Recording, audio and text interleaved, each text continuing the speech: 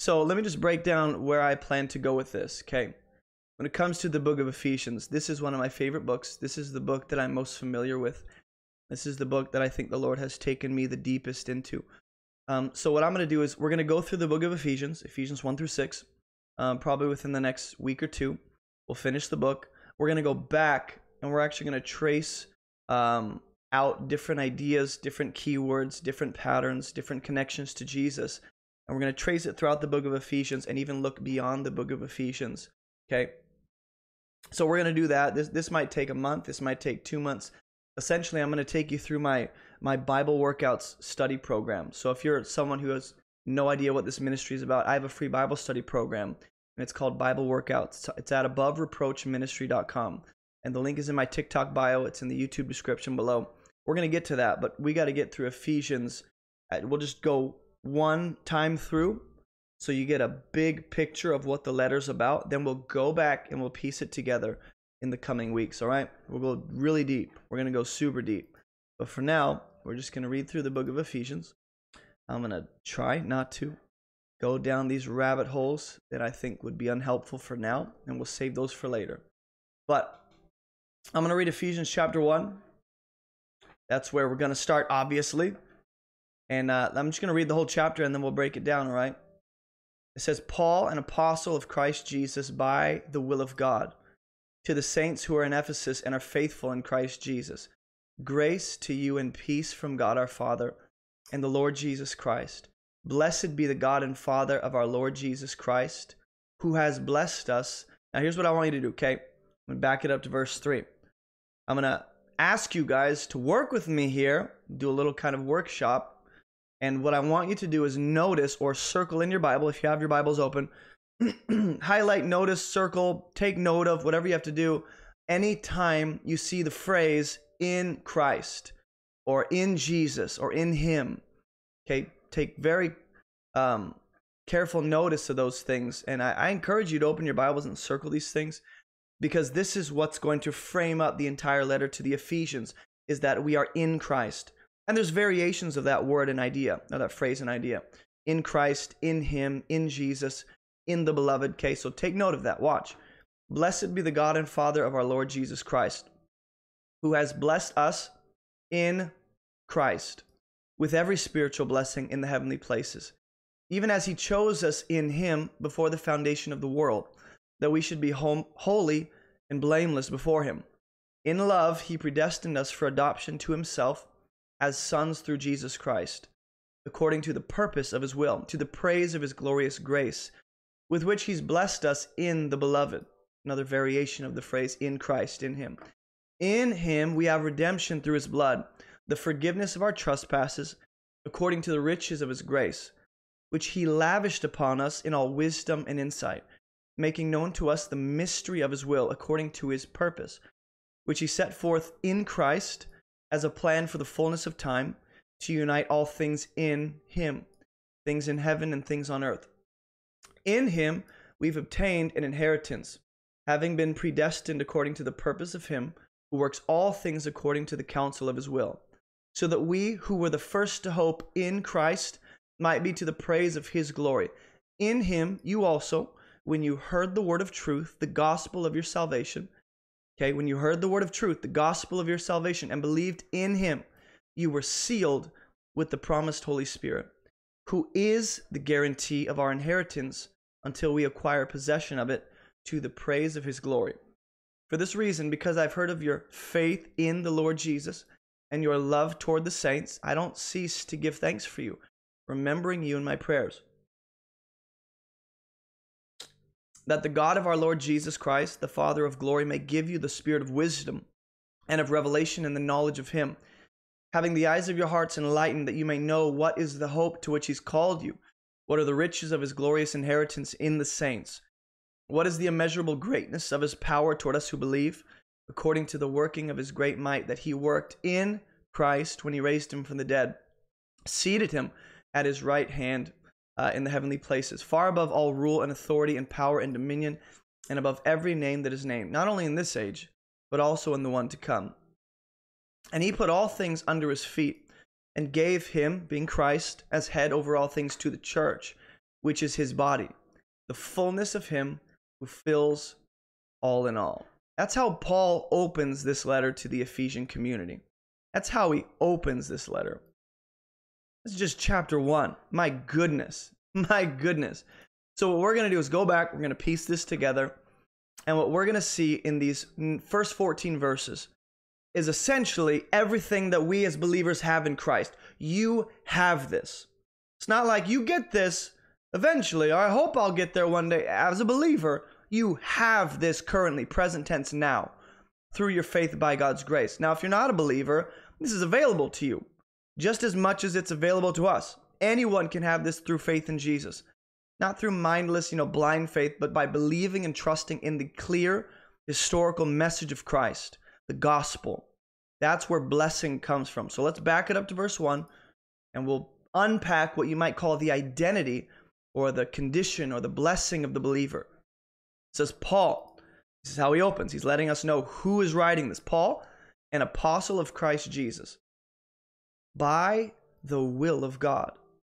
Now, what I love is that Paul opens with, hey, me, you know me, Apostle Paul, kind of planted the church in Ephesus, stayed there 18 months with you guys. I'm only an apostle of Jesus, an ambassador of the kingdom by the will of God. Paul says this in 1 Corinthians, by the grace of God, I am what I am.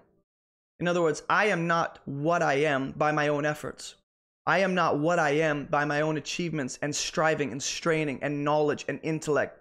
I am what I am that is good, right? By the grace of God. I am a product of God's grace. So Paul's going to let us know right off the bat that what he is as an apostle, as someone who lays the foundation of the church alongside the rest of the apostles, as someone who's commissioned to be an ambassador of the kingdom, he says, I am just a servant and an apostle of Jesus because God willed it, because God's grace enabled it. To the saints who are in Ephesus, now he's addressing the audience. To the saints who are in the city of Ephesus, modern day Turkey, and are faithful in Christ Jesus. Now you might be tempted to fly right by this and go, give me the good stuff. Well, you might say Paul's introduction is actually going to lead into the good stuff, because you're going to see a lot of the key ideas he's going to unpack later in the letter. You're going to see that in seed form in the earlier chapters. So in this initial greeting, Paul's already setting us up to see, look, he's talking to saints, called out ones, holy ones, who are made righteous, who are made holy and blameless and forgiven of all sin, Christians who are living in Ephesus. That's a very real reality, very real thing happening. They're in the city of Ephesus, which is a city that's steeped in sin, a city that's known for its, you might say, mystical arts and worship of the goddess Artemis, and all kinds of pagan ritualistic things going on in this city. It's quite a hub for darkness. And you have Christians who are strategically positioned by God in this place of darkness. He called them out. God called these people out of Ephesus in terms of spiritually, right? They're spiritually redeemed, reconciled back to God, pulled out of the darkness, and then they're sent back in as agents of the light into Ephesus, okay? But they're still living in Ephesus. But here's what they're living as. They're living as faithful saints in Christ. So what we need to understand is that as believers, we also live in a very pagan society. We live in a very strong, ungodly, godless world and culture. There's no way of getting around that. But what we can understand even more so is that I am positioned strategically in Christ. And so though it is a very real thing that I belong to a pagan culture that's godless and anti-Jesus, I am mainly and eternally, firstly, in Christ, which enables me to be an effective witness in my city, in my community. You might say in the hierarchy of, what is more important for me. I am firstly spiritually in Christ. I'm positioned in the person and work of Christ. Then, secondly, I am where I am geographically. I am in whatever city, state, nation that I live in. But that's not primary. What's primary is that I belong to Christ and I live like that as a faithful saint wherever God sends me or plants me. So what God does is he's really strategic. Okay, you gotta understand this. God strategically places his people in areas of darkness that they would be agents of light. But first he calls them out of the darkness to be filled with the light of Christ, transformed, given a new nature, so that they're capable of actually dispelling the darkness with the truth and with the love of Christ. But first, you have to understand, we have to be redeemed back to God so we can be sent back into those places that are most familiar to us. For them, it's Ephesus. So again, you might say, like, let's picture the people in Ephesus. They're in the city. That's a very real thing going on for them. They're geographically positioned in the city of Ephesus. You might say, like, as believers, what's even more true is that they're shielded by this invisible bubble shield, you might say, because I'm a nerd. An invisible bubble shield, yeah, you might say, is being in Christ, represents all that we have in Jesus. So though I am in a very real dark pagan society that's anti-God and anti-Jesus and hates the truth, though that's very true, what is more true, because it's eternally true, is that I am positioned in Jesus by his grace. That doesn't change no matter where you put me, okay? That doesn't change no matter where you put me on the planet, no matter where you put me in my community, in my neighborhood. That's not going to change. That's the beauty of what it means to be a believer, is my identity doesn't change with my location. My identity doesn't change with, where I am. So I want you to see as the believers, I know this is a lot up front, but it's going to make more sense as we move on. The believers here have the temptation to give into the sinful culture they live in. They're tempted to just give in and conform to the society. They're tempted to live like everyone else in Ephesus that lives godless. But they're not. They're not living like that. They're choosing to live as faithful saints in Christ Jesus, which also tells me that my culture, my society, the place I live in, has no ultimate determination on how I live. There can be an influence and an effect, but ultimately how I live doesn't have to be shaped by the culture I live in or the place that I find myself in. I can always live as faithful in Christ. That doesn't have to change. And they're living faithfully. Paul's calling them out and saying, great job, guys. You're doing it. You're in Ephesus, but you're living like you are in Jesus while you're living in Ephesus. Now, this sounds a lot like in John 17, in Jesus' high priestly prayer. Let me take you here, actually, because it seems like a good place to go.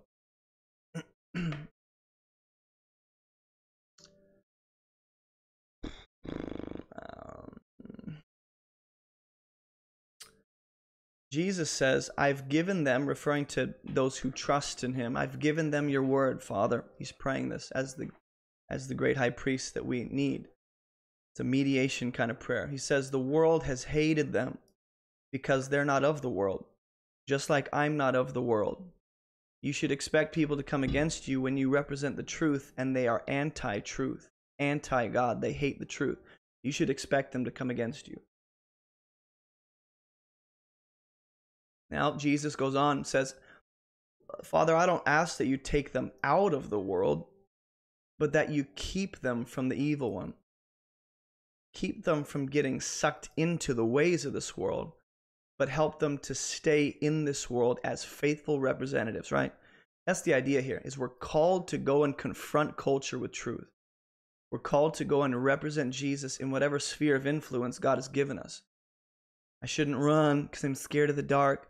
I should actually know the one who I represent so that I shine his light brighter. But I need to know him to actually shine in the midst of, your kind of Ephesus. Where do you live? I don't know. But these people are living in a pretty strongly sinful pagan society that's steeped in ritualistic religion. So grace to you and peace from God, our Father and the Lord Jesus Christ. So he opens his letter by saying, hey, it's me. I'm just an apostle by God's will. Hey, what's up, guys? Heard you're faithful. Killing it. Keep living faithfully as saints. Grace to you and peace from God. God extends his grace, undeserved, unearned, unmerited kindness and favor and blessing, you might say, giving us what we don't deserve, the good things we don't deserve. And then peace also comes from God. Peace comes from God. And you're going to see this heavily unpacked in chapter 2 when Paul explains how Jew and Gentile have been made one in Christ, and we've been given not just peace with each other, but primarily peace with God through Jesus. Through Jesus. Okay, we're given peace as a free gift. The King has brought his terms of peace, and you can accept those terms of peace, or you can be wiped out when he comes back. You can be wiped out with all the enemies who are opposed to his kingdom and his ways. Your choice. But all I'm saying is there's grace and peace from God available to all, but it's only experienced by some, right? It's only received by some. You got to understand this. Grace and peace aren't the reality for every person on the planet. They're the reality for those who are in Jesus. And these are very specific blessings that Paul intends to unpack in quite a bit of detail. And this flows from God. Notice, grace and peace don't come from any other source. The grace to live life, the favor of God, the peace that I need in life, that starts with peace with God, that doesn't come from anyone or anything else.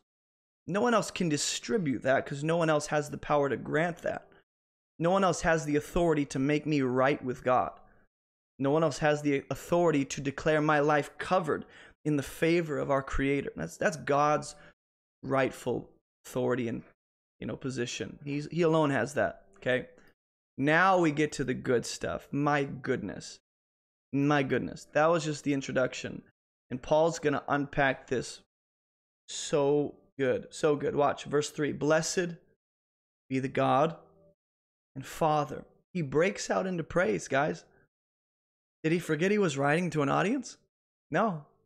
He wants to catch them up in the praise too. So watch what Paul does.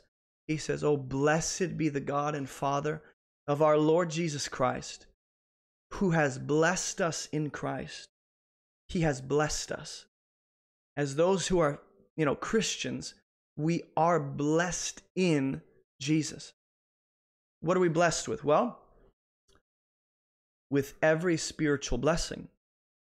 Every material blessing? No. Every worldly temporary blessing? No.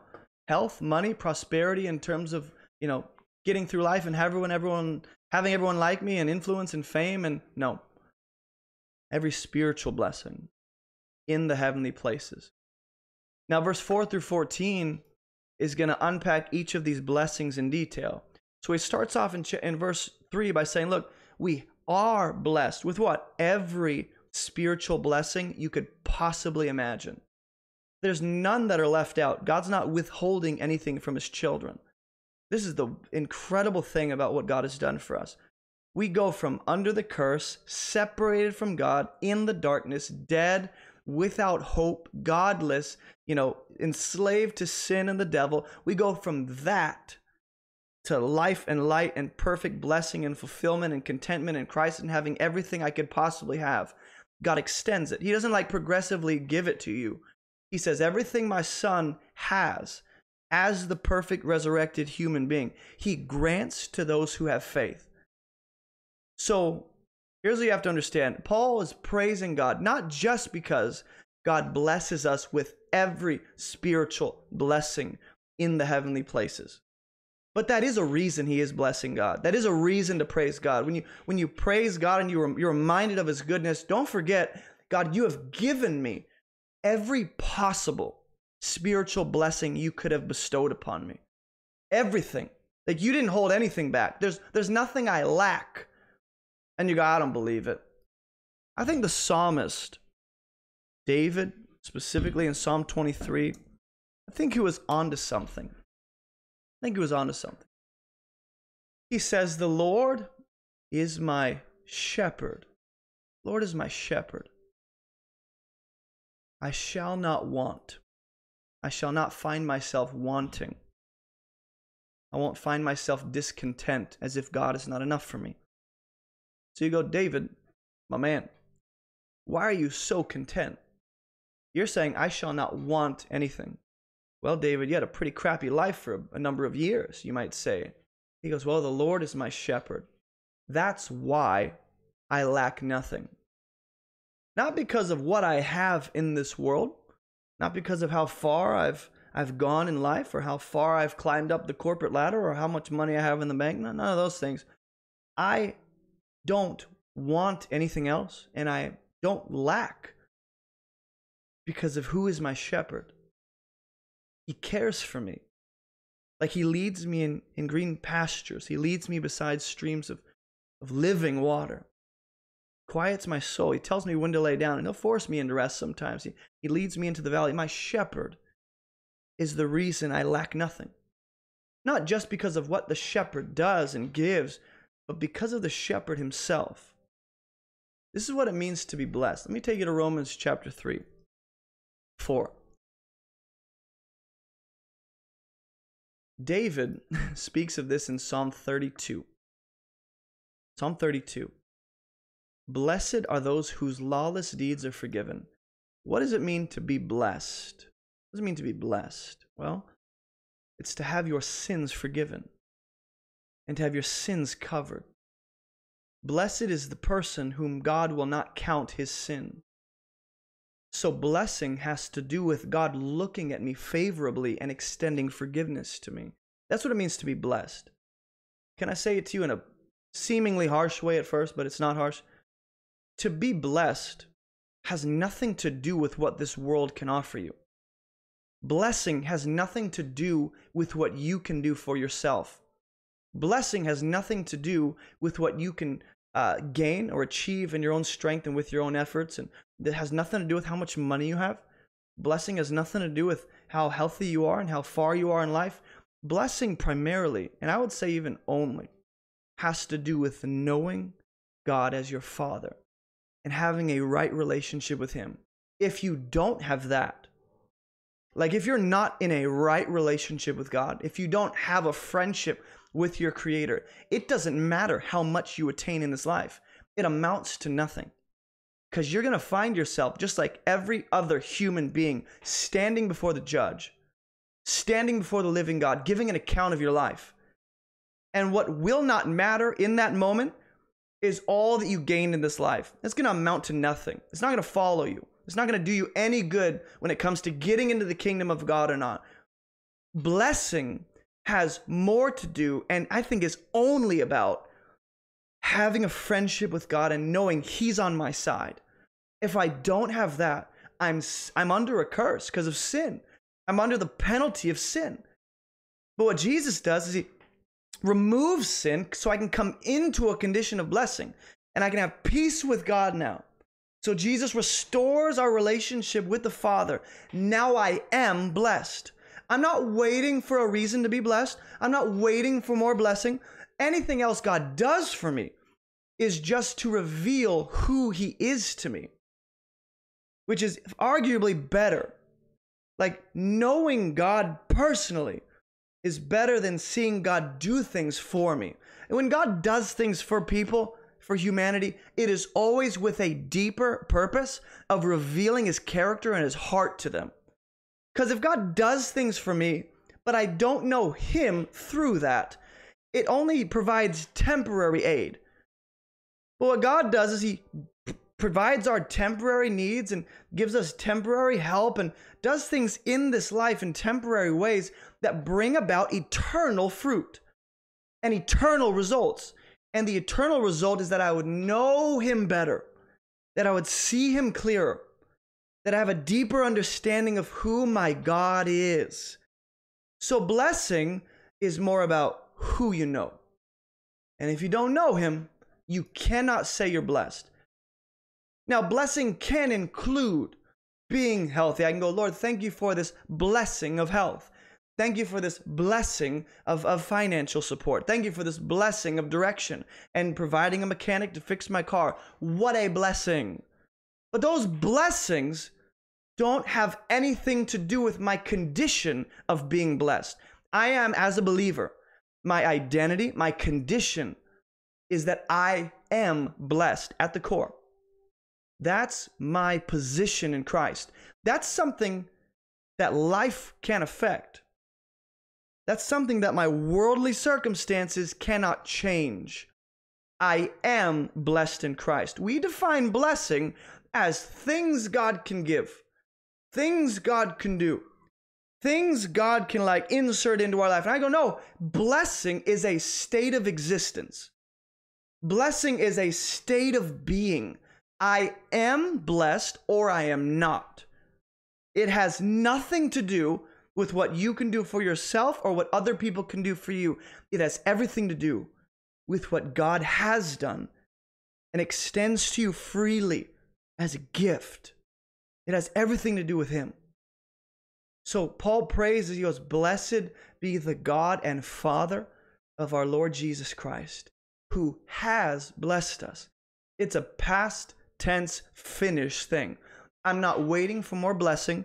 If I do get any more blessings from God, like a maturity and growth and transformation and deeper insight and awareness of His love, even as I grow and mature, I am not becoming more blessed. Okay, you catch that, right? He has blessed us finally. It's finished. It's done. It's to the fullest extent. It's not partially. It's not mostly. God blesses us, kind of. It's God blesses to the uttermost and says, everything my son has won is yours. Everything I could possibly give you in the spiritual realms is yours. And this idea of spiritual blessing is key. Because again, the spiritual condition is what is really Paul's focus here. And from that, we can define blessing more accurately.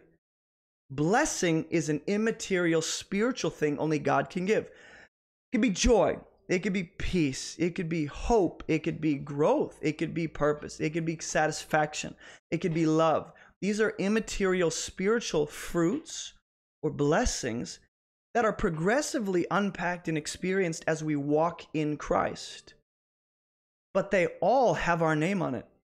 As a believer, there are so many blessings stored up for you, not just in the heavens, but for the now. So many blessings that a lot of us aren't accessing. A lot of us are leaving unopened on the shelf because we're going after other things that will never satisfy. Because we're spending our lives running after things that are not even blessing. They actually rob us and remove from us, a state of joy and peace. So we need to define blessing appropriately. Blessing is in Christ. You cannot, it's impossible to be blessed at the core without Jesus. You're either in Christ or you're not. You're either under the curse of sin because you're outside of Jesus, or you're in Christ and you're free from sin. You either have access to every spiritual blessing or you have nothing spiritually outside of Jesus. You see the two extremes? This is really what God is working with here. There's no middle ground. There's no, I'm kind of blessed. I'm almost to Jesus. No, you're either blessed or you're not. You're either in the light or the darkness. You're either dead or alive. At least when it comes to condition of the soul, there's no way to find middle ground. Pretty black or white. So in Christ, we have every spiritual blessing. Every. Paul literally means what he's saying. You lack nothing. You're missing nothing. You're not looking around for something God forgot to give you. He's given you every spiritual blessing. And Paul's going to list out a few of them in the next 10 verses. Just a few. But this isn't an exhaustive list of every blessing Christ has given us. What I want you to know, Christian, is when you look in the mirror, because of who you know and who you belong to, God, you can look in the mirror and say, I am blessed. Like I am. I have the favor of God on me. I'm filled with the Spirit. I'm marked with the Holy Spirit of God. I'm adopted. I'm His. I have peace with God. You don't need to wait for another reason to feel blessed. Even if God gives you more blessings, it doesn't change the condition of who you are. It doesn't change your soul level blessing. I am blessed in Christ with spiritual blessings. Every, not most, not some, not, throughout the years, I'll get more. Every spiritual blessing has my name on it. In the heavenly places. Now, this phrase, in the heavenly places, is going to be used a few more times throughout Ephesians. In the heavenly places refers to our position in Christ, but also refers to the method of blessing. Because I'm in Christ, seated with him in heavenly places, I have access to all the spiritual blessings Christ currently has as the perfect resurrected human. They're mine, because he extends them to me as a free gift. I don't have to wait. I don't have to wait, guys, for any more reason to feel blessed, to feel happy. I have everything in my shepherd. The Lord is my shepherd. I pulled this to my mouth and I didn't even drink it. Now, verse 4 is where we get into the specific kind of blessings we have, okay? Got to catch this. My goodness, you got to catch this. We are blessed. I'm not waiting to feel or be more blessed. When God saves a person, Hebrews says he saves to the uttermost. He brings a human being to the highest point of human existence. You can't climb any higher. You could never have gotten to the place God has brought you to. You could have never gotten there on your own. You never could have achieved your way up there and educated your way there. God brought you there by his grace. And you can't go any higher. You are in Christ, in relationship with the living God, alive, forgiven, redeemed, righteous. All this stuff, you are blessed. That's incredible. So as my life unfolds, as I progress in life, as I get a better job, as I get a family, as I get a house, as I see more financial support, whatever it is, as the ministry grows, that doesn't change my condition or my position in Christ. I'm still at the top of the mountain where he placed me when I got saved. I'm on the mountain with God. I'm not relying on Moses to go up there anymore. I'm there with him in Christ. So no matter whether life sucks or life is going great or I'm progressing in life, I'm still on the mountaintop, baby, because God has brought me here. And that doesn't change. Like, we really got to get that. We really do. Verse 4 says, even as God chose us in him. Okay, in him. Remember when I said, when you're reading Ephesians specifically, chapter 1, 3 through 14, when you're reading those 11 verses, pay very close attention to the in Christ or in him or in Jesus or in the beloved. All these variations of the same phrase, essentially, in Jesus. Okay, pay very close attention. Because I'm in Christ, I'm blessed. Because the Lord is my shepherd, I'm blessed. Now, God chose us in Christ. How did God choose who would come into the kingdom and who wouldn't? Well, this is where you get into the issue of Calvinism and predestination according to Calvinistic theology. I don't believe in that. I don't see it. What I do see is that God chooses people in Christ. It's the method of choosing. So when God is going, who's coming into my kingdom? He chooses in Christ. Whosoever would believe in Christ, well, they're chosen in Jesus. To be what? Well, we'll see that in a minute. Either way, we are chosen in Jesus. Because you have taken refuge in him, God deals with you a certain way. And you know how he deals with you? Well, he chooses you before the foundation of the world. And you'll see, there it is. God chose you against your will before you ever existed. Is that what the text says? Or does it say that God chose us in Christ before the world existed, that we should be holy and blameless before him? There's a category of people called us. The church, believers. God chose believers, the church, for what? Well, to be holy and blameless before him. Is this talking about God choosing individual people before they exist? No, it's saying there's a category of people, us, the church, believers, and those who are in Christ, that's the church. God says, hey, I'm going to choose that group of people to be holy and blameless. It's really that simple. It's really that simple. Rivael's here. Now it's game time. What's up, bro? So you see here, there's no reason to run to the Calvinistic theology in Ephesians 1:4. It's pretty simple. God chooses someone for a purpose. Well, the purpose is that they would be holy and blameless before him. Okay? The who is the question. And the who is those who would have faith in Jesus. God chose us in Christ. Right?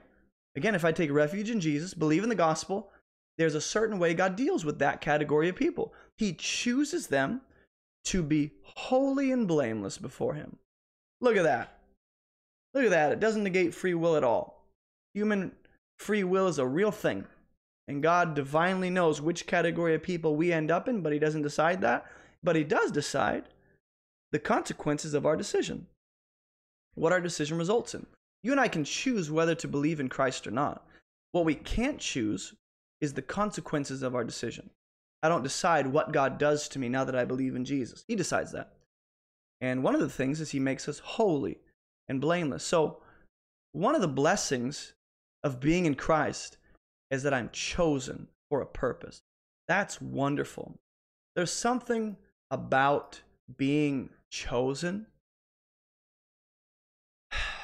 that the human heart longs for. Something about being wanted, wanting approval. It's written in the DNA of every human being. Every human being has varying degrees of wanting to be chosen, wanting to be wanted and accepted and approved. We want essentially what God gives for free. We're wired to want what God gives us so that we're satisfied by him. And in this dimension, we are chosen, and that satisfies my need to be wanted. Some of you, just like me, you live your whole life waiting, wanting to be accepted by so many people. Just waiting to be accepted by a group of people. It started with your friends at the playground when you were 6. It moved on to kids in school and grade school. It moved on to doing, drugs with the high schoolers who you really wanted to get in with. And it moved on to partying in college. And then it moved on to, in the workplace, I'll compromise some values. And you just continue to find yourself wanting the approval of whatever group of people you find yourself around. Or whatever, group of people you really want in with. The funny thing is, no one else's choice, no one else's approval of me matters when it's all said and done. Pause. We're going to die. We're going to stand before God. We're going to be judged for the life we lived and what we did with the gospel, whether you believed or not. And when you're standing before the Almighty Judge, you're not thinking of anyone else's opinion. You're not thinking about whether or not anyone chose you on earth and what friends rejected you. I think the only thing you're going to be concerned with, and I can speak purely from speculation, of course, I don't know, but it seems as though we're going to care only, not mostly, only, about what the Father says. What does God say about me when it's all said and done? That should be what drives your life. And guess what? You don't need to wonder. If you're a believer, you don't need to wonder, what's he going to say? What's he going to do? He's made his declaration, and it's right here. I have chosen you. I want you. This is the Lord speaking. I approve of you. I accept you in my Son.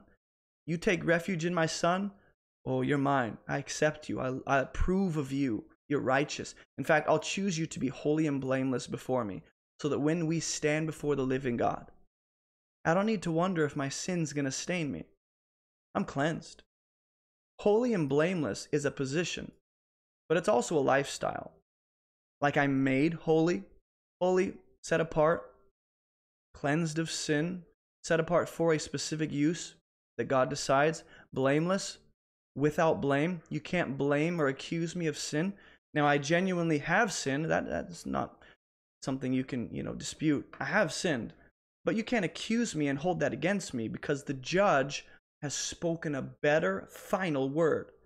And he says, you are blameless. From the mouth of God, he declares, you are without blame. I will not accuse you or hold your sin against you. You are holy before me. That's what God chooses you for. There are other things, but this is what Paul wants to start with. We're blessed in Christ. How? By being chosen to be holy and blameless before the living God. I don't have to wonder, God, how do you see me? He says, I see you as my son. I see you through the lens of Jesus.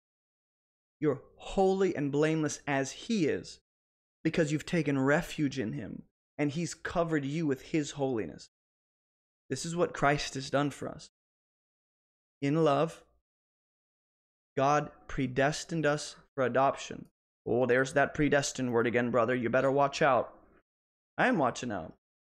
He predestined those who would trust in Christ to be adopted. He didn't decide which of you would end up in Christ. He decides what will happen to you whether or not you're in Christ. Two categories of people. You're in Christ or you're not. God deals with each category according to what he's predestined. What has he predestined those who are in Christ for? Well, he's predestined us to be adopted to himself. Here comes some more idea. I didn't finish this chosen thought. Let me go back real quick. I'm just circling back around going, oh, I can't. I got to go back to this. When you get chosen for something, there's something that leaps inside of you to be wanted. Now, it matters who's choosing you and who's the one, behind it and what they're choosing you for. No one wants to be chosen by the janitor to clean the puke off the floor. No one wants to be chosen to clean the diarrhea in the toilets. I know it got weird for a minute, but there's some things you don't want to be chosen for. So being chosen in and of itself is not just a good thing always. But if God is the one choosing me to be accepted into his kingdom, I want that. Sign me up. And the cool thing is God's choice voids everyone else's rejection of you. In other words, since God has spoken, okay? Since God has spoken a better word over you, he says, I choose you for my family. That choice overrides anyone else's rejection of you. Okay? In other words, as you go through life and you do get rejected, it's the beautiful, humbling thing about life is I'm going to get rejected. Not everyone's going to like me. Not everyone's going to have a legitimate reason to not like me. Some people are going to hate me just because they hate me. When that happens, there's someone who is more powerful. There's someone who's stronger, who actually gives them life. And he has spoken a better word over me. He says, I choose you. I want you. I've, invited you into my family. And I go, I'm chosen by God. I don't care about your opinions. You see how being chosen by God removes this fear of man, removes this desire to be wanted and please people, to be accepted. It removes that. It wipes it off the heart. So I don't need to be wanted by you. I could not care less if you approve of me. I couldn't care less because of who has chosen me. And his opinion matters most because he speaks an eternal word over me. Your word about me is temporary and it's probably flawed and it's probably, rooted in a misunderstanding. But God actually knows me to the core better than I do. And he chooses me despite that. Even though he knows me perfectly, every flaw, every weakness, every sin, every time I'll reject him with my life, he still chooses me. Now, you and I get rejected and chosen by people in this life, usually with an incomplete understanding of who I am. People are quick to accept people based off their gifting and how cool they are and what they have to offer, and they don't even care about the character. Some people reject, others based off of a complete misconception. God goes, I know you fully, entirely, completely. I know you better than you know you, and I choose you to be holy and blameless. Now let's stop and say, God knows every single moment from here on out where I'll sin against him and go back to something I promised I'd stop doing. He knows every moment in the future and even now where I'll treat people poorly and not represent him well. He knows every moment that I'll fall short. And even back then, when I gave my life to Christ at 21, in that moment, God knowing all of that lined up, every single sin I'd ever commit, he goes, I am still going to make you holy. I'm still going to make you blameless. God's decision to accept us is not based on anything we do or don't do in the future. It's based on his grace and the work of Jesus.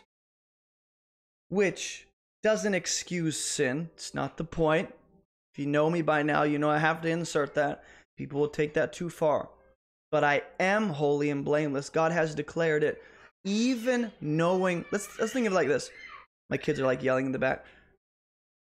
If I become your friend, extend the hand of friendship to you and bring you into my home, let you into my inner circle, we get to know each other, we're best friends.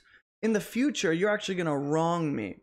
And not like a small wrong, like you're going to violate, breach, there's going to be a huge breach of trust. A huge breach of trust. Something like I can't even imagine. It's like, I would never see you doing that, man. Let's say you're going to do that. If I knew that ahead of time, I don't know, honestly, if I would still choose you to be my friend. I would rather avoid that and go and invest my life and friendship into someone who won't retaliate with harm and hurt me. God, however, knows those who have faith in his Son will mess up in the future. And his knowledge of that doesn't change whether or not he's going to choose us. It doesn't change it. He goes, I know, and I'm still going to make you holy and blameless nonetheless. That's an incredible choice. That's incredible. That's what makes his decision to invite us and choose us to be holy and blameless. That's what makes it all the more profound. Is that he has a complete knowledge of what will be and what I'll do. And it's not held against me. God doesn't go, hey, in the future, you're gonna mess up pretty bad. I don't know if I'm gonna choose you to be holy and blameless. It seems like a waste of time. God doesn't do that. If you have faith in my Son and trust in the gospel and take refuge in Christ as the only Messiah who atones for your sins, you're holy and blameless, period. In love, he predestined us for adoption to himself as sons through Christ, according to the purpose of his will. In other words, this word can actually be translated pleasure, the pleasure of his will. It was God's good pleasure to adopt those who would come to Christ in faith. God predestined that, right? Yeah, predestined is a heavy word. He predetermined, he determined ahead of time. Anyone who would have faith in my Son, God goes, because I love humanity, I'm going to adopt the one who has faith. I'm going to adopt them into my family. It's my good pleasure to do so. That's what God says right there. He predestined us for adoption. Now, Romans tells us that we're actually eagerly waiting for the adoption to be completed. Not like it's not legally finished or legally declared. It's done. But like 1 John 3 or 4 teaches, the world doesn't know us as we are. But I still am a child of God. I have yet to be revealed in full glory to the world as a child of God, but I will one day. And Romans 8 talks about how we're eagerly waiting for, and creation is eagerly waiting for, the revelation of the children of God in the glory of Christ that we've inherited to be revealed as what we are right now. Like right now, we're who we really are in Christ. It's veiled by this body. It's veiled. Not entirely. You get glimpses of who I am in Christ, but the fullness of who God has made us to be in Jesus, that's veiled by flesh. Once this flesh is removed and we're resurrected to glorified bodies, the adoption will be completely manifest. Not completed in a legal sense, but realized in an experiential sense. So in love, this is what God does. He goes, you trust in my Son. You are adopted into my family. God doesn't make you a maidservant. He doesn't make you a janitor in his bathroom. You know, there's no bathroom in heaven, but the point still stands. God doesn't make you the least in the kingdom of heaven in terms of like you get the lowest position, sucker. He goes, I'm gonna make you what my Son is to me, a beloved child, a beloved child. Not like I tolerate you. Like sometimes I look at my kids and I'm like right now I'm just tolerating you. Other moments I'm like, I love you so much, and I'm just like, I love everything you are. In this moment, like I love you, but I'm just kind of waiting for a nap. I'm just tolerating you. That's not God with us. He predestines us for adoption to himself. He goes, I want you in my family. I want you in my family. That should blow you away. That should blow you away. That the infinite, eternal God of the heavens extends the hand of friendship to the degree that you become his child legally. Jesus signs our adoption papers by his blood so that we can come into his family through Christ. And God's good pleasure was to do that. He wanted it so badly that Jesus said, I'll go and make a way for it. Like, do you get that? God loves us that much. He predestines us for adoption. So that's part of the blessing, is that I'm in the family of God. You know, even in our culture, I'm working with Western culture here, the family you belong to can be a source of pride. Who your parents are, what they've achieved, the name you hold, your last name, that can be a sense of pride. That can give you a sense of confidence. Or it could be a reason for shame based on what your family has done and what they're known for and your parents' track record and, your tendency to just live in a junky house and they don't know how to deal with money. And it can be like, I'm not proud of this name, but I have it. So, but to bear the name of God as his son or daughter, that's incredible. That's incredible. There's a source of confidence right there. Who my Father is. Not just my God and my Creator and my Judge. My Father is the judge of all things. My Father is the one who spoke things into existence. My Father is the one who's making you alive right now and giving you breath. And my Father's doing that. What a sense of identity that fills a person with. What a sense of confidence and self-esteem. To go, I am someone who belongs to the Father of lights. You are. And it was his pleasure to do so. It was his will. He wanted to. That's one of your blessings, is adoption. And being holy and blameless, which should lead to a life of holiness. As children of God, you expect a person to live a certain way, right? There's a certain way of life that is attached to certain names. Like NBA superstars, once they have kids, you just naturally assume basketball when you hear the name. And even as the kids move forward and they're like, I have nothing to do with basketball.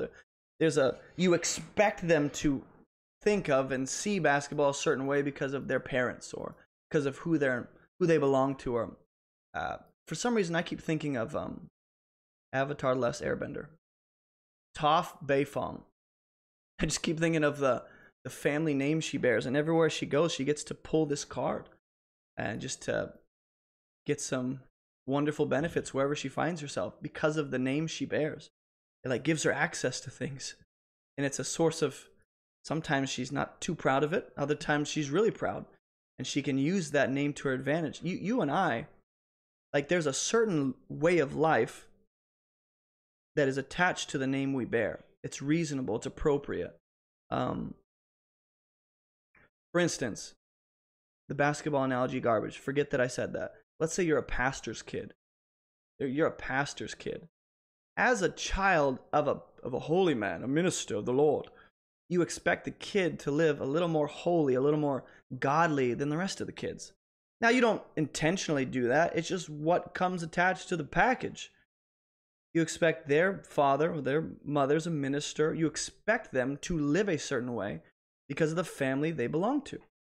It's the same with God. If I am holy and blameless, if I am adopted, if I am chosen, if I am blessed, there's a certain way I should live.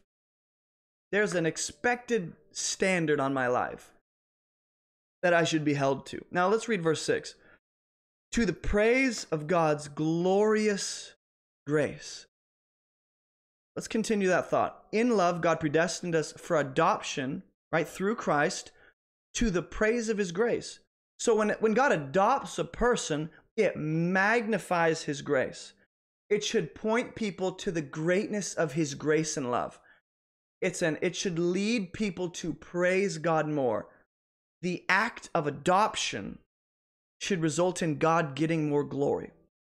So as people being adopted, we become objects that reflect the glory of God back to him through us being adopted. Not objectifying you as a person, but you know what I mean. We're objects of God's praise, not to receive that, but to reflect that back to him through our adoption, that God has blessed us in the beloved. Now, obviously, Paul's referring to Jesus here, because the beloved is a term that you'll see quite a bit in Scripture. And you wonder, when Paul's talking about adoption and being loved by God, why does he refer to Jesus as the beloved? Up to this point, he said in him, for him, in Christ. But now he shifts gears and he goes, he's blessed us with his grace and his glory and his adoption in the beloved. Why? Because Jesus is the ultimate beloved of the Father. We see this at the baptism of Jesus. We see this at the Mount of Transfiguration. This is my beloved Son. Not just loved. The word beloved carries a different dimension of love that's worth noting.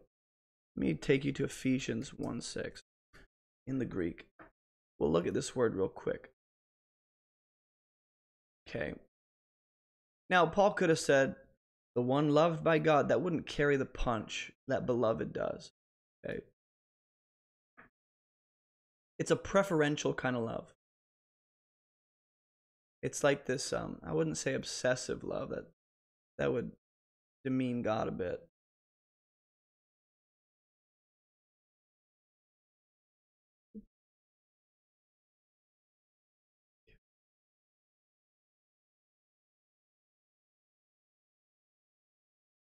Oh, this doesn't even give me the definition I was hoping for. Let's just say like this. The love the Father has for the Son. The unique acceptance the Father has of the Son. The unique relationship that the Father and Son have shared throughout all eternity, before the beginning of time. That is essentially what we're swept up into. And we become recipients of that same love, that beloved kind of, I so cherish you. I cherish my beloved Son. That becomes applicable to us. I become one who is cherished, beloved, deeply, deeply loved and appreciated by the Father, to the degree that we're going to see that there's an inheritance in the saints. Like God looks at his people and says, this is my inheritance. This is what I desire. This is what I want. He finds value in us. The way that the Father has loved and treated the Son for all eternity, that becomes true of us. We're not on the outskirts going, I wish I could be loved like that. The Father goes, oh, I love you like that. I love you the way I love my beloved Son. You are my beloved. And that love towards us, the way God blesses us and treats us, it's to the praise of his grace. As a believer, I should be a walking reason people praise God. That's part of my calling. That's part of my identity, is that I have been made to be an object through which God's praise is given. When people look at my life, it's a cause for worship. When people see my life, it should be a cause for praise. They should be pointed to him and his grace should be magnified, right? That's part of my identity. God doesn't just do this to us and for us because we're amazing. That's not why he does these things. God treats us this way because he loves us despite our sin, not because of our awesomeness, and to glorify his greatness. I'm a walking reason God is glorified. That's insane. And he's blessed us in the beloved. That's the title for Christ that is unique to him. But through the death and resurrection of Jesus, he grants it to us. He grants it to us. That's crazy. Why would you ever want to be anything other than what God declares you to be? Why would you ever give weight to what other people say about you when this is just too good? This should be your focus, what God declares about you. This should be like what you meditate on day and night, is who God has made you to be, what he's done for you, who he is, and what God does for us, and what God declares us to be actually reveals his character and nature to us. There's so many dimensions of, God's character being revealed in the way that he treats his children. So, verse 7, in Jesus we have redemption. We have redemption. I am someone who is redeemed and purchased. There was a transaction that took place at the cross. When Jesus died, he died as the sin of the world, right? He became sin who knew no sin. And then he resurrects in the power of God as the perfect resurrected human we all failed to be and could never be. And that transaction allows us to have his light and his life, because he took our death and he took our darkness and he took our sin, he took our separation and our imperfection. We get his perfection. He has purchased us, our Redeemer, through his blood. There is no redemption. There is no being brought back to the Father without the blood of Jesus being shed. Hebrews talks a lot about the insufficiency of the Old Testament sacrifices. They're not enough. They could never bring you into the presence of God. Jesus has. Redemption is another blessing we have.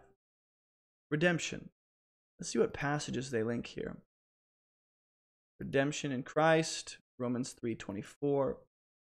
You are in Christ, who became to us wisdom and righteousness and redemption. Let's just look at this word redemption. It's to redeem. Think of Naomi or Ruth, the book of Ruth. When Boaz does this whole redemption thing, it's a release of ransom by effected payment. A release, a deliverance. God redeemed and delivered his people out of Egypt. Remember that? There was a ransom paid in terms of the firstborn and all that went into that. It's a purchasing. Either way, there's a payment on the part of God. Payment on the part of God to rescue or deliver us the way Egypt, or the way Israel was delivered, rescued, redeemed out of Egypt. In him we have redemption through his blood, the forgiveness of our trespass. Now, redemption might be another way, at least in Paul's usage of redemption here, the redemption that comes through the blood of Jesus, right? Another way of saying it might be, I'm forgiven of my sin. I'm forgiven of my sin. Trespasses is the word here used. Now, trespasses are a little different than just your typical sin. I think trespass has to do with force, sidestep, unintentional error, or willful transgression. I think, correct me if I'm wrong, I think the trespasses here has more of a willful intent attached to it. It's not, oops, I didn't know it was an accident. No, it's, I know what God says to do and I didn't do it, or I know he says I shouldn't do this and I do it anyway. It's this willful, kind of rebellious, I'm going to do it because I really want pleasure, or I really want happiness temporarily, or I really want whatever this will promise me. And there's forgiveness attached to the blood ransom that Jesus offers. Forgiveness is packaged in the blessings according to the riches of his grace. Now, forgiveness here, we could spend days unpacking. Either way, just think of it like this. God looks upon us and says, I forgive you of all your crime. Past, present, future, I forgive you. And you go, why? What did I do? He goes, it's not what you did. It's not what you did. It's because I'm gracious and my son made way for this forgiveness. And you go, well, why is it applied to me? He goes, well, because you trusted in my son to forgive you, right? You took me at my word. You believed that I was true. You claimed my promise. You took refuge in Christ. He made way for your forgiveness. And it's according to the riches of his grace. Now, the riches of God's grace, one might say, is endless, limitless, infinite. If you're going to limit the riches of God's grace, you got an issue in your theology. Biblically, the riches of God's grace, whenever that idea is communicated, refers to God's grace being limitless in terms of those who would come under and receive the free gift of that grace. And if the forgiveness is dependent on his grace, then however far his grace goes, that's how far the forgiveness goes. And if that's how far the forgiveness goes, and my sin only goes so far, because I don't sin infinitely, right? My sin has a limited amount. Then the forgiveness and the grace God gives me is way more than the sin I'll commit. This is the idea here. God covers past, present, future sins because he is so rich in grace. He's rich in grace, which he lavished. And you got to notice this grace that God is rich in is the foundation of all that we are in Christ, all that we are in Jesus. And this grace he lavished upon us. Not only is this grace the driving force behind his decisions, this grace actually is poured out onto us. Like if you took a bucket of water and you filled it with God's grace, poured out onto us. It'd have to be a limitless bucket, of course, but the point is we're covered from head to toe for all eternity in the favor and the kindness of God. And we have blessings, good things we don't deserve. And the way God lavished us is not recklessly, as some songs want you to believe. It's not, thoughtlessly, carelessly, out of control. He lavishes his grace upon us in all wisdom and insight. Meaning, there's a lot of wisdom and insight that went into God's activity towards a believer. When God goes, all the things I'm going to do towards a believer, there's wisdom and intentional insight in that. God doesn't just recklessly be like, let's forgive them. Let's give them grace. Let's choose them. Let's do all this stuff. God goes, he is calculated. That's a better word. It's wise. It's insightful. It's prophetic. It's fulfilling Old Testament prophecy. It's Christ-centered. It's glorifying his grace. There's intentionality and mystery even behind the ways God treats his people. So verse 9, it says, making known to us the mystery of his will. What is one of the ways God lavishes his grace on his people? He makes known his mystery to us. The will that was a secret for a while. Making known to us the mystery of his will. There's a mystery called the gospel. Colossians says, Christ in you, the hope of glory. The mystery is Christ revealed to the Gentiles and the Jews as one body. The body of Christ. Through the death and resurrection of Christ, Jew and Gentile are one body. That's the mystery. And then we're filled with the Spirit. And the mystery, which is God's will, was made known to us according to his purpose, which he accomplished, set forth, realized in Christ. So the mystery has been realized in Christ as a plan for the fullness of time to unite all things in him, things in heaven and things on earth. Now, I think there's two things to understand here. The purpose of God has been fulfilled in Christ, but there's a dimension of that purpose that has yet to be fully realized until the second coming of Jesus. And that full realization doesn't make this any less true. Just because we're waiting for the fuller sense of this doesn't mean this is less true now. No, this is finished. This is done. In the mind of God, through Christ and his finished work, heaven and earth are already, it's so guaranteed you can speak it as if it's already finished. Heaven and earth are going to be united in Christ. But it starts with, watch this, the plan, the mystery that Paul's going to unpack in chapter 2. The mystery is that Jew and Gentile become one new man in Christ. Jesus, who is of the heavens, us, Jew and Gentile, who are of the earth, heaven and earth are united in the person of Jesus to make up the body. So, as believers, part of our identity is that we are actually the first of new creation. Not outwardly with our bodies, but internally. Like Paul says, look, our body's wasting away, but our soul, our inner man, is being renewed day by day. That inner us, that is the most real us, the realest version of you in Christ, that's a combination of heaven and earth.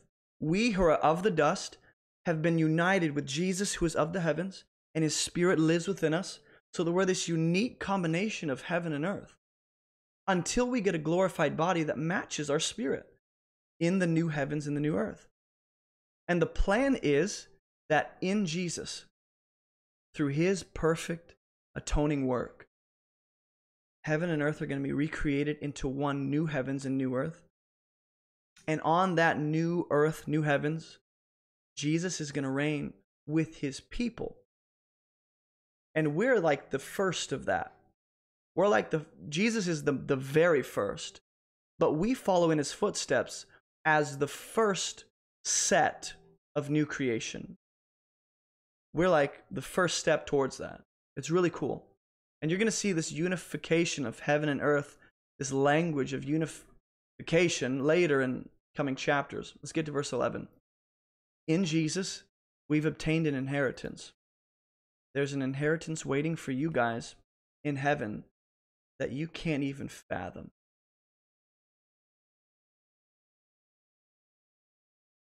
You can't even understand what is waiting for us. Now, that inheritance doesn't become ours. It says we have obtained it. Jesus won it. He conquered death. He made way for that. He paid for it with his blood, and he extends it to you. He does the work. You enjoy the fruit of his labor. He does all the heavy lifting. You enjoy the rewards of his victory. That's crazy. And you might say all that Christ has won through his death and resurrection and his perfect life, that what he's won back for us, again, is more than what Adam and Eve lost in the garden originally. And you can package all this, all the rewards of Christ in what you might call the inheritance of the saints. And it says we've obtained that.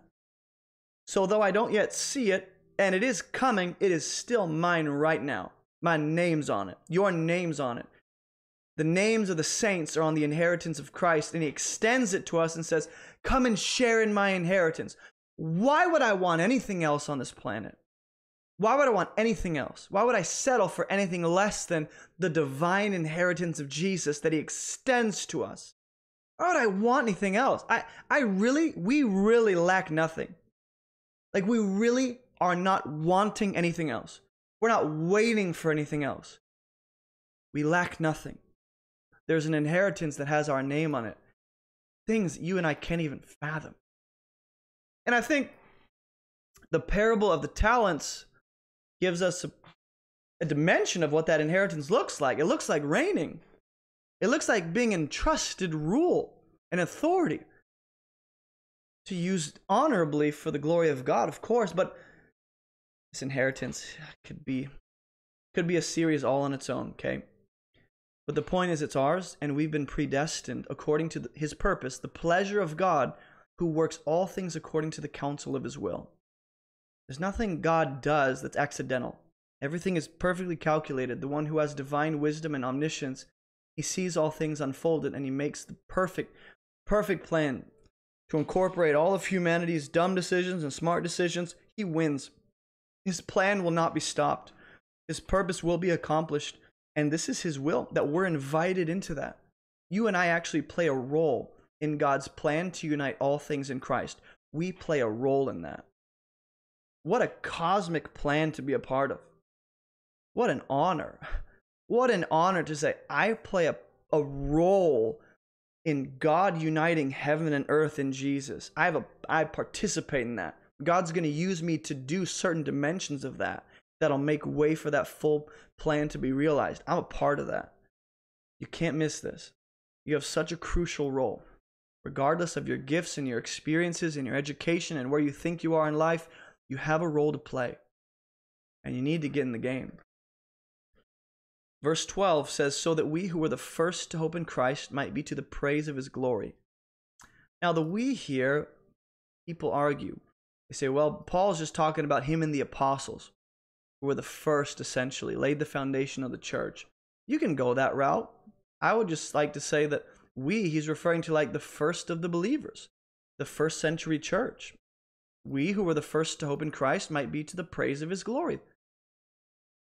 So apparently, all you have to do to be included in this incredible life and blessing and relationship and incredible reality, all you have to do is hope in Christ. That's the way into the kingdom, is by faith. Now, faith and hope aren't synonymous, but the dimension of hope here, I think, emphasizes faith. We who were the first to hope in Christ might be to the praise of his glory. In him you also, when you heard the word of truth, the gospel of your salvation, and believed in Jesus, which resulted in that hope, in the moment you believed, you were sealed with the promised Holy Spirit. I love the language Paul uses. The Spirit of God was not some change in God's plan. Hey, I think we should send our presence into these people. Great idea. Why didn't we think of that thousands of years ago? The plan has always been to unite heaven and earth in the person of Christ and in the people of God. How does God do that? Well, he promised in the scriptures beforehand that the Spirit of God would come. The Spirit of God would be poured out, like we see in Acts, in Joel, and when Moses is talking to the people in the camp who are the leaders who are experiencing a temporary filling of the Spirit. And Joshua goes, hey, we should stop this. Moses goes, man, oh, that all of God's people would be filled with the Spirit. This has been promised, and we are sealed. We're sealed. That language there indicates to me, let me read it all the way through. When you believed. The language is pretty clear, right? When you believed, because you heard the word of truth, you were sealed with the promised Holy Spirit, the presence of God, the third person in the Trinity. Who is the Holy Spirit? Well, he's the guarantee of our inheritance. The inheritance that you don't fully see yet, but you experience partially, that's in heaven. Yeah, he's guaranteeing that you're going to get that. Not only is the Spirit of God promised, but what he promises and testifies to is the inheritance that's promised until we acquire possession of it to the praise of his glory. Notice this phrase, to the praise of his glory, the praise of his glory, the praise of his glory. It's used so much in Ephesians 1. The point is, all that God has done for his church, all that God has accomplished for his people, and for the world for that matter, but everything we get in Christ, it is to the praise and to the worship of God. Everything God does for us, it should lead us to praise and worship him all the more. And it should lead others to see our life and fall on their face and give him praise. His grace should be praised because of my life. Now, back to the Spirit of God sealing a Christian. I've done an episode on eternal security, okay? And I've used this verse alongside many others. I'll link that in the description below later. But for now, you might want to go check that out on my YouTube channel. What I see this as is, look, if you get sealed by the promised Holy Spirit the minute you believe, who guarantees your inheritance until we acquire possession of it, it's a guarantee, it's promised, it's coming, then if there was any way to frustrate that and walk away from that and reject that once you're in Christ, then the guarantee and the promise seems to be null and void, and the inheritance can't be guaranteed. There should be stipulations. There would be conditions attached to that. Well, the Spirit of God guarantees our inheritance if there's no if. It's the Spirit of God guarantees. If you see the Spirit of God within you, he is testifying of the inheritance that is most definitely going to be yours. He's guaranteeing it until you acquire possession of it. Until, meaning you will. If you're a believer, you're going to get the inheritance. But if you could walk away from your salvation and reject it, is that true? Wouldn't there be stipulations? Well, if you believe and continue believing, if you don't sin enough, if you don't walk away, it says, look, if you're filled with the Spirit the minute you believe, He's the guarantee of our inheritance.